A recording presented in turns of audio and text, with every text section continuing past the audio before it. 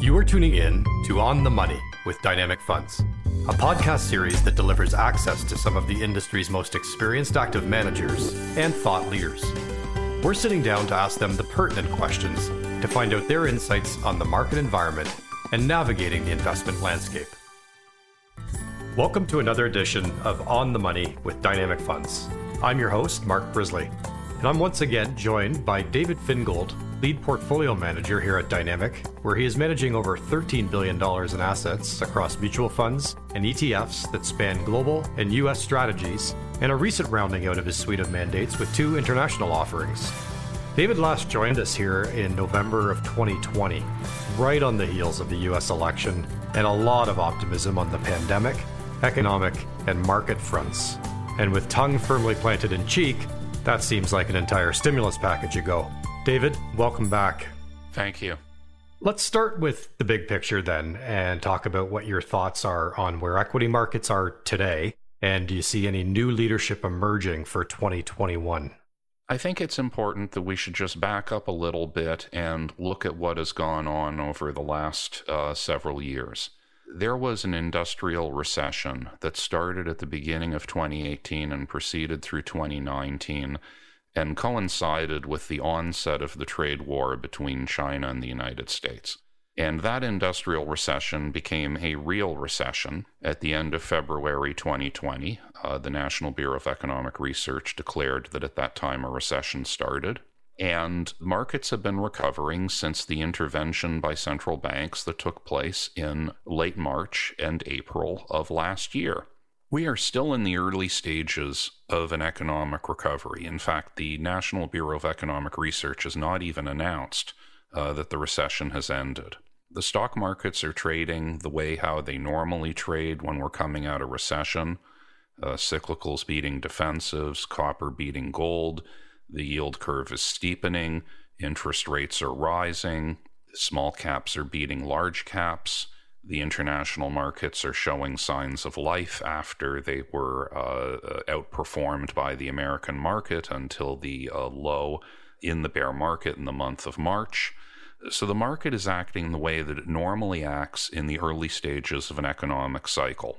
Very little has changed other than if you go a little bit under the hood, you'll see that the recent increases in interest rates have been more rapid. I think that the election, vaccines, the improvement in the economy have caused interest rates to rise to what are becoming more normal levels relative to the activity level in the economy. But I would say that interest rates remain perhaps about a third and maybe even 50% below where they normally should be. That is, the steepness of the yield curve is now about half of what it should be, or at the most 2/3 of what it would normally be, given the level of economic activity. We saw that as the yield curve steepened with the announcement of further stimulus packages, progress with vaccinations, that it caused some rotation within the cyclicals that were working. So, for instance, financial services had done very poorly in the low interest rate environment that we saw, and interest rates, as I just mentioned, started to rapidly improve during October, November, and December and into this year. Interest rates became high enough that financials became investable again. They were something I felt I had to drop like a bad habit in January and February of last year, and thank goodness we got out of the way. They went down a lot. And as the interest rate environment made them investable again, we were able to go back. We've also seen within other areas of cyclicality that a lot of the technology companies that were able to perform last year have gone and taken a break. And technology is one of the cyclical industries, but there's been a rotation within technology from the very resilient businesses within software and services towards semiconductors, which are a much more cyclical place. With the automobile build increasing, with industrial production increasing, and more demand for chips that go into machine tools, we have seen semiconductors do better. So I won't get into granular detail with each industry, but I will say that if you look under the hood of what is done best since September, October of last year. It is the most hypercyclical parts of any particular industry, and they have been reacting to the higher levels of activity as lockdowns ceased taking place, at least severe lockdowns ceased taking place. Interest rates have risen, and also we have seen vaccinations increase. Yeah, so that's interesting. And you mentioned rotations, and we're hearing a lot about that lately. And we've seen this before, these periods where you see things in equity markets where the beat up names get bought, leadership gets sold. You're talking a little bit about that in your couple examples, but is this a potential sign of things to come as we see economies open and the recovery become more robust? It's going to really depend upon the industry. There are some circumstances where there were really dramatic increases in the share prices of businesses that were truly challenged. My suspicion is that if there's any short interest left to cover, it's possible they can go higher. But I will ask the rhetorical question, which is if people were decreasing their utilization of shopping malls in the past, and we saw footfall decreasing in 2017, 18, and 19, there's no question that we can restore the activity within shopping malls, but it was in a declining trend over the long term. So, what we are trying to do is we are trying to find the businesses that are on sale because of the current circumstances that ultimately are going to reassert themselves in terms of their growth. So this is the toughest challenge we face today in building a portfolio, which is how much we should be exposed to the bird in hand, and let's call that the business that had a disastrous second quarter last year. Let's say all their stores were closed or all their movie theaters were closed. They're going to have a huge increase in the second quarter of this year simply because of the mathematics, just that mechanically they have some business open and previously it was closed. But those businesses are facing tough comparisons in the second half because they began opening up in the second half of last year, and they could be facing impossible comparisons when they move through the first half of next year. So what we are trying to do is trying to find the true long-term opportunity. That is to try to find investments which aren't just trades, things that can be purchased today or perhaps should have been purchased in November, and then you have to sell them before June 30th because they're going to guide to some deceleration. Those are the things we're not really interested in. What's important today is to find businesses that can do well in the second half and do well in 2022 and do well in 2023. And I think that's really where the challenge lies. So you asked if there's more to come for the reopening trade. The answer is it's really up to the shorts. If they're forced to cover on highly disadvantaged businesses that were in long-term decline, they could get pushed higher. But if they continue their long-term decline, they're not sound investments. If you're asking, does it continue with the businesses that will benefit from reopening and have been growing in the long term, then I would say, yes, it will continue there.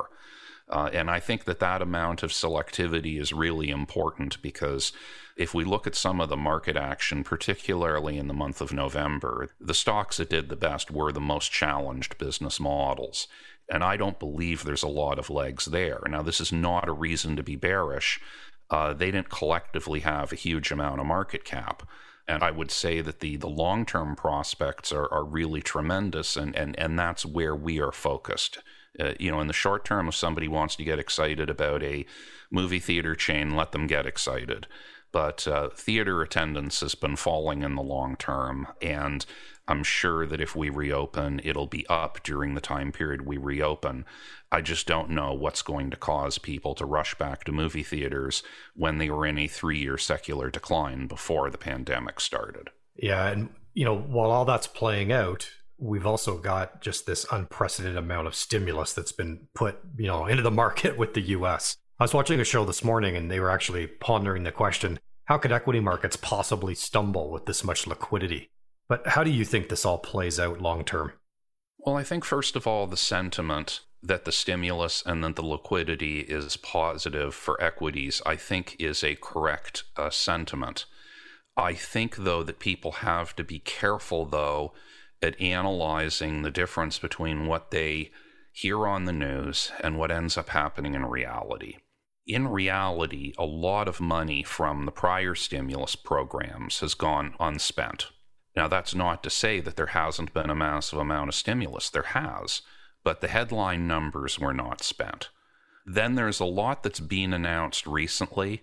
Again, we're hearing headline numbers. We do not have approved legislation in the United States. When we have approved legislation, then we have a headline number, but it's important to understand that when you look, for instance, at infrastructure, that infrastructure is under the authority of the states and not the federal government. The federal government really only has freedom to provide matching funds, and most of the states have balanced budget laws or have balanced budget amendments within their state constitutions. Now, the economy's improving, so that means the states will have more tax revenue and federal matching funds will help. But the idea that there's just a tremendous amount of money that's going to flow into infrastructure in the short term really doesn't make any sense. Now, again, I'm positive on infrastructure, but I don't see this massive amount of money getting spent soon. I mean, to be blunt, a lot of what they're talking about is money that's going to take years to spend, just given some of the legal and organizational parameters around doing it. The other thing about it is that you can authorize monies, but you still need to approve projects. So, for instance, we hear there's bipartisan support for infrastructure, yet apparently that didn't include a bridge to Canada and it didn't include a San Francisco subway. Apparently, pipelines are not infrastructure. The first thing the president did when he got into office was cancel a pipeline. So we're hearing headline numbers. I'm certain government spending is rising. I don't know if it's rising as fast as everybody says. And I think that before people get concerned about the size of the stimulus, they should think about whether the money's really going to get spent. You know, we still have a very, very high savings rate. It's near record levels. One of the ways to get some final demand into the economy would be for the government to issue bonds to borrow those savings and then spend it. But spending money is not easy to do. You know, hearing you mention infrastructure and just thinking about President Biden's announcement last week, but then thinking a little bit about your portfolios as well. You've been zero weight in places like energy, real estate, and utilities over the years. Does last week's, rollout of that package change your view in any of the areas that might impact the infrastructure stimulus and spending? And are there any other sectors that, have become unattractive for you as you've watched things unfold over the course of the pandemic? Our position on utilities is relatively unchanged. The problem with owning utility assets is that you're at the mercy of regulators. And when you make an investment in a utility, let's say to improve the quality of the grid, to improve the use of green energy, to improve storage, because you need ways of storing power or installing peakers because solar and wind do not provide power continuously. You have to then go to a regulator, and to recover a return on the capital you invest, they have to increase rates. And utility regulators are typically elected officials, or they're appointed by elected officials who want to be reelected, so they don't want to let you spend the money. So my take on this is I don't want to be in the position where I'm directly leading to taxpayers getting charged more money. So ideally, one wants to avoid the utility. We'll get involved in businesses that are making investments that are high priority to their regulators. An example of that would be Berkshire Hathaway. A lot of people forget that they own Berkshire Hathaway Energy, which is one of the largest utilities in the world. They claim to be the largest operator in the world of wind and solar. They will not install capacity unless they're guaranteed their required rate of return in the long term. And when they get their price, they're prepared to be involved. They also do not pay a dividend to Berkshire Hathaway. They retain all the cash that's generated because Mr. Buffett believes that the required rate of return he is charging these utility regulators is high enough that he really wants to invest all the cash he possibly can on that basis. So it's a growth utility opportunity, so I like that. It just happens that Berkshire Hathaway Energy is a private company and part of Berkshire Hathaway. So, if that helps you understand how we're looking at it, we're not against the idea of utilities. We just want to make sure that we're getting involved where we have certainty that we're going to earn the right return, and also that we're investing in the energy of the future. The other thing that I'd point out about utilities and real estate is they tend to be very interest rate sensitive. And I mentioned earlier that interest rates could increase 30 to 50% just to go to normal levels relative to where industrial production is, GDP growth, the purchasing managers' indices. And history's shown us that utilities and real estate perform poorly in rising interest rate environments. So I just don't think that they're the place to be. And you asked about energy, and I just had some things to say about wind and solar, which I rather like. I will also say that I do like fossil fuels, but again, what I'd say about really anything is we always prefer the picks and shovels. So, the fossil fuel discussion is interesting because, business was really terrible 12 months ago. I mean, we had a negative oil price. And for companies who supply the picks and shovels, they're coming from a business level of zero. So anything is pretty rapid growth if they're getting orders for the picks and shovels. So there are some areas there that excite us. I mean, we don't just, invest in the equipment for making solar panels, and we do, or the investment for making the equipment for making wind turbines, and we do that. We also have invested in the equipment for oil and gas production and to support oil and gas production. That can include compressors. Natural gas does not come out of the ground at pipeline pressure. It needs to be compressed.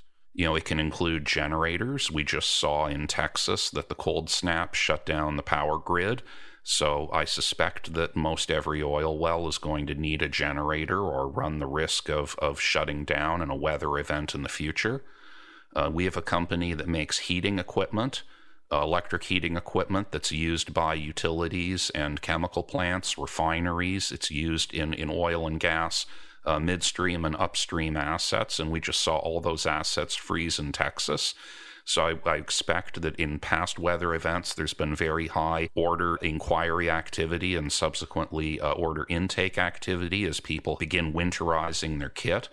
So we like the picks and shovels. And, I think in a growing economy where the price of oil's already $60 and we're barely driving our cars and we're barely flying around in airplanes, the oil price can be higher. I don't know how much higher, but I know that there's the demand for the picks and shovels, and we can really see this in the performance of the pick and shovel companies. You talk about a rising rate environment as well, and of course there's a lot of, I won't say concern, but a lot of interest on the inflation front. I thought Chairman Powell came out with some, fairly pointed guidance recently. And it seems like they're going to look inflation in the whites of its eyes before they make any sort of policy changes. But here we are sitting talking about 1.6, 1.7% on the 10-year being high. So what do you make right now of rates and inflation expectations, and how is it impacting your view on equities? Well, first of all, we always invest in businesses that have pricing power. So if there's inflation, if our companies need to take a price increase, they can. But to be blunt, if there's disinflation, if there's deflation, they get to hold their prices. So pricing power is great. I mean, Mr. Buffett was asked by the Financial Crisis Inquiry Committee what the most important attribute was that he looked for in a business that he invested in, and he said it was pricing power. And I agree with him wholeheartedly on that. I mean, he said that he's invested in businesses where they had to hold a prayer meeting in order to raise prices, and he didn't think that that was a very pleasant experience. As you know, I've worked in operations, and we were in a commodity business, and I had to be a price taker, and I understand exactly what that prayer meeting is like, and I don't want to be there again. I don't spend a lot of time thinking about inflation. I think that if there is inflation, good businesses with pricing power will benefit from it. As you pointed out, interest rates should be higher as a result. I think that the other thing that we keep on forgetting about this is that as recently as 12 months ago, 24 months ago, we were worried about deflation. We were worried about secular stagnation. if Chairman Powell says that he's going to let inflation expectations run hot, I think that makes perfect sense, because he was trying to calm people down not so long ago, and his predecessor not so long before that to calm them down about deflation. And I also think, and I think the Governor Kashkari has actually been very clear about this, that in prior economic expansions, the Fed tightened too early and tightened before it was possible to bring discouraged workers back into the workforce. In fact, I think that Governor Kashkari went so far as to actually say that Black and Hispanic discouraged workers literally would only just be getting hired when the Fed would tighten too much. I think this current Fed really wants to bring discouraged workers back into the workforce. You can see that in the difference between the U3 unemployment rate and U6, which is the broader measure. And I think that they would like to see U6 a lot lower, and I think they'd like to see the participation rate a lot higher before they choke this off. And look, that's my read of it. I know that for people who are on fixed incomes, they don't want to hear that their spending power could get undermined by inflation. But I think that all of us are concerned about the long-term unemployed, and that several Fed governors are talking very seriously about it, as is current Secretary and former Fed Director Yellen. And I would expect it to form part of the policy framework. And by the way, again, it's aspirational. They've been trying to get to the 2% target for a really, really long time. David, let's talk about the credit side of the equation. It's a big part of your process, doing credit work on equities that you want to own. So what are you seeing today? And are credit markets behaving like you would expect? Well, credit markets are currently behaving exactly as would be expected. I mean, as I mentioned earlier, I think we're in the early stages of an economic rebound. And as a generalization, credit markets tend to improve almost into the later innings of the economic expansion. In fact, let's think back to the cycle in the 2000s. Credit spreads were improving until late 2006. So we were more than 3 years into the expansion, and credit spreads were still improving. And also the cycle ended 2 years after that. So it was 2 years of deterioration in credit before the cycle ended. So I feel like we're in early innings, mid-game at the absolute latest. And that is the read that I take off of credit. That also means that growth can be higher and should be higher because businesses and households have plenty of access to credit. And in fact, recently I was looking at consumer credit statistics and the growth in consumer credit. And, you hear on television and the newspaper big numbers for consumer credit. But people forget about the base effect. They forget that there's $10 or $12 trillion worth of mortgages outstanding, and just given where the population is, there should be more like 15 trillion outstanding. So there's plenty of room for consumer credit and business credit to expand. From a security selection point of view, it's very straightforward. I am an investor in the equity of a company, and let's all think back to basic finance. The equity holder has to sustain the first loss. It's only when we get wiped out that bondholders and banks and trade creditors can lose any money. So we do credit work on all the companies we invest in. We have a perfect record of avoiding companies that have gone bankrupt. It's almost the most important part of the definition of a high-quality company. Quality is a composite of credit quality, profitability, and consistency of profitability. And quality is what we do. I can tell you that recently, certainly during the month of November and also during the month of May last year, the lowest quality companies did really well. I mean, they had been given death sentences, and those death sentences have been commuted. So we're in an environment, with really abundant credit. And that's a reason to be bullish. In fact, I know I've been talking, and I hear myself talking about concerns about long-term unemployment, concerns about getting stimulus passed. I want to make it completely clear I'm bullish. I mean, we don't see any red flags for the economy. Yeah, and because of that bullishness and your optimism, we did recently just launch the Dynamic International Discovery Fund with you, and as well an ETF that's going to go alongside it with our Dynamic Active International ETF that you're managing alongside Peter Rosenberg. But there's been a lot of attention on markets outside of North America, specifically the US. Where are you finding some of the good opportunities right now outside of North America? And are you tilting to more international names in your global mandates like Global Dividend and the Global Asset Allocation Fund? Look, we just came through a pretty long period of U.S. outperformance. I mean, I recall getting questions throughout 2016 through 2020, this U.S. outperformance, how long can it continue? And I remember saying to people, U.S. outperformance ends when you get a bear market, and then the U.S. outperforms by going down less during the bear market, and then the baton is handed to international. And we think that's what happened last year. The reason why this happens is because the international markets contain more cyclical industries, as an overall percentage of their market cap than the U.S. markets do. They simply have more industrials, more energy, more financials, more materials. So as a result, it's just a more cyclical space in the international markets. So it's a good place to be, just given what is going on in the economy.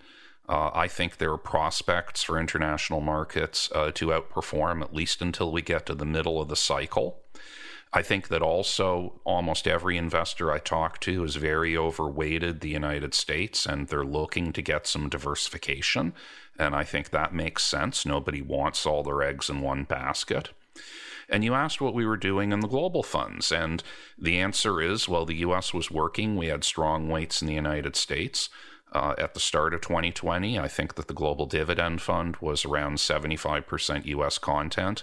By the end of 2020, it was significantly below that. I'd say that it would have been perhaps closer to 45%. So we have rotated money in the global funds towards international. But it's important to understand that the U.S. is the largest stock market in the world. It's the least volatile stock market in the world. It needs to be the anchor of our global equity funds, especially the ones that are low to moderate risk or moderate risk. And starting an international fund at this juncture, as the international markets are picking up the baton, is really good timing.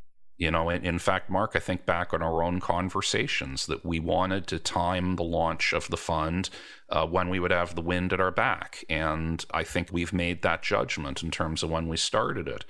In terms of where we're finding value, it's obviously in the cyclical industries. There's a very strong representation of financial services and industrials in that portfolio, and also consumer durables. We're getting to invest in some of the best financial institutions in the world.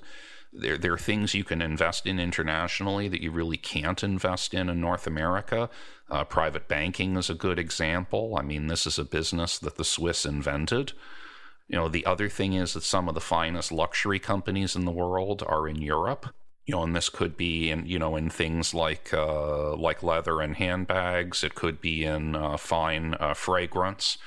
Some of the best distillers in the world are in Europe. Again, cognac comes from one place, and that's France. And we own a cognac producer. Some of the finest cosmetics companies in the world are international, and those are opening up plays, because as much as some makeup is getting used for Zoom calls, a lot more makeup will get used when people go out shopping or to restaurants or go back to the office. So, I'm just giving you a taste of some of the things that we've invested in. One area that is emerging for us is actually commercial insurance. The commercial lines have benefited from the claims in business interruption last year. and also some of the natural disasters. And when I say benefited, when you get that environment where everybody has to pay a lot of claims, everybody has to raise prices, and it's actually a lot easier in Europe, for instance, to get exposed to the commercial lines without being exposed to personal lines. Personal lines in insurance hasn't been a good space because it's hard to raise prices when nobody's driving their cars and there's very few accidents. So Europe actually has given us access to some granularity on the part of the insurance market that's improving. And then there's our investments, in Israel, where we have some of the finest technology companies in the world. And also, interestingly, I'm back in the fertilizer business with an Israeli company. The Dead Sea is the world's longest reserve life source of potash. It is the low-cost producer of potash at the Dead Sea Works. So that's something we've had the scope to invest in. So, it's exciting. It's always fun to have a new fund and a lot of opportunities. If you look at the portfolio, you'll see some greatest hits. Some of the companies we've owned for a long time in the other global funds, and also some new ideas as we're building out our first dedicated international portfolios. Definitely the optimism.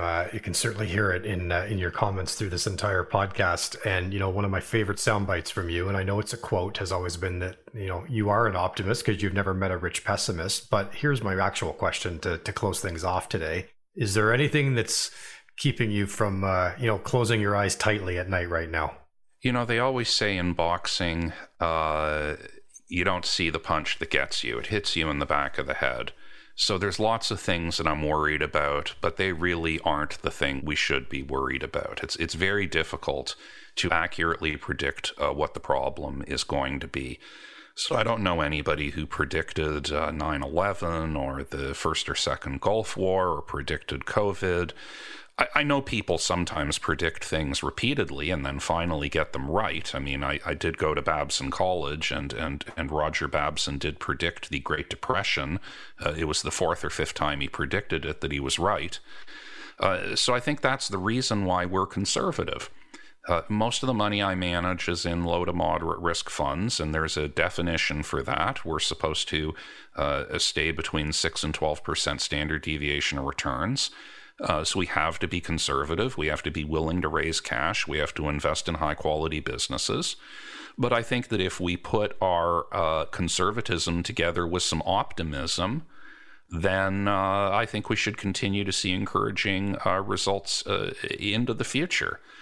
And look, I wish that I could name what we should be worried about. I always, used to tell people that I was worried about a killer asteroid coming to destroy the Earth, and I actually just read in a scientific journal that NASA's experimenting with nudging an asteroid because they need to be prepared if something like that happens in the future. So, perhaps we can take that one off the table. And who saw murder hornets coming? So, David, it is always a pleasure. Appreciate your perspective and your insights. We definitely love the optimism, but also with that dose of reality in terms of what you're looking for and how you're putting that across your mandate. So thanks very much for joining us today. Thank you for having me on. And thank you to all of our listeners for joining us for another edition of On the Money. And as always, if you would like more information about anything you heard today or anything pertaining to Dynamic Funds, please feel free to visit us at dynamic.ca. And of course, for any information beyond that, please seek the services of a qualified financial advisor. On behalf of all of us here at Dynamic, we wish you continued good health and safety. And thanks again for joining us. You've been listening to another edition of On the Money with Dynamic Funds. For more information on Dynamic and our complete fund lineup, contact your financial advisor or visit our website at dynamic.ca. This audio has been prepared by 1832 Asset Management LP and is provided for information purposes only. Views expressed regarding a particular investment, economy, industry, or market sector should not be considered an indication of trading intent of any of the mutual funds managed by 1832 Asset Management LP. These views are not to be relied upon as investment advice, nor should they be considered a recommendation to buy or sell. These views are subject to change at any time based upon markets and other conditions, and we disclaim any responsibility to update such views. To the extent this audio contains information or data obtained from third-party sources, it is believed to be accurate and reliable as of the date of publication. But 1832 Asset Management LP does not guarantee its accuracy or reliability. Nothing in this document is or should be relied upon as a promise or representation as to the future. Commissions, trailing commissions, management fees, and expenses all may be associated with mutual fund investments. Please read the prospectus before investing. The indicated rates of return are the historical annual compound total returns, including changes in unit values. And reinvestment of all distributions does not take into account sales, redemption, or option changes, or income taxes payable by any security holder that would have reduced returns. Mutual funds are not guaranteed. Their values change frequently, and past performance may not be repeated.